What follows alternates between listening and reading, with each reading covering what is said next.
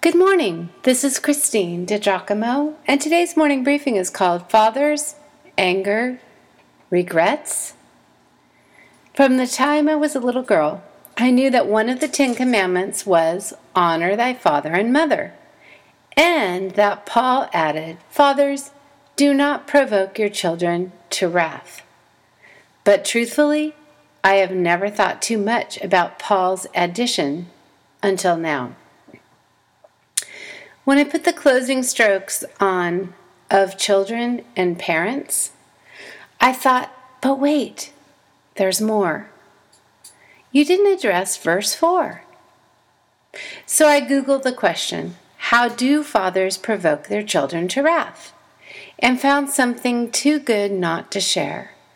It is a fragment from a letter written by a father. He wrote this, My family's all grown and the kids are all gone. But if I had to do it all over again, this is what I would do. I would love my wife more in front of my children. I would laugh with my children more at our mistakes and our joys. I would listen more, even to the littlest child. I would be more honest about my own weaknesses, never pretending perfection. I would pray differently for my family. Instead of focusing on them, I'd focus on me. I would do more things together with my children. I would encourage them more and bestow more praise. I would pay more attention to little things, like deeds and words of thoughtfulness. And then finally, if I had to do it all over again, I would share God more intimately with my family. Every ordinary thing that happened in every ordinary day, I would use to direct them to God. Well, listening to that, some of you may have winced. Others mentally patted yourself on the back, but no matter which, there are things to be gained by looking at the verse and also this father's thoughts on if I had to do it all over again. The verse, Fathers, do not provoke your children to anger, but bring them up in the discipline and instruction of the Lord.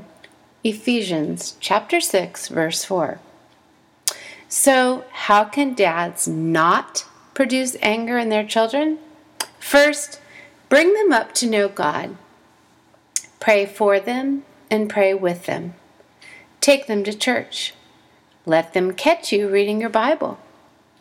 Teach them what God has to say about right living with regard to integrity, work ethic, how to treat others, and how you treat their mother, whether or not you are still married to her, and how you honor your parents, and language.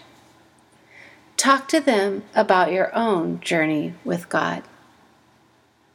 Number 2, treat your children fairly, as compared to one another and within each one's own capabilities. Do not place unreal expectations on them. When you have to correct them, make sure they know the reason. Discipline fairly and consistently, so your children are not left guessing.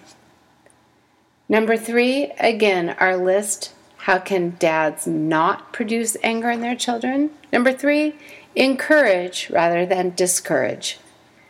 No one's words mean more to them than yours, especially in the middle years and teenage years. Build them up. Speak words of life to them. Constant words of criticism by parents replay over and over in a young person's mind. It seems they can never really be erased. Number 4, express your love. Make sure your children know that your love is a constant, even when they mess up. Number 5, protect their home. Home should be a place of safety.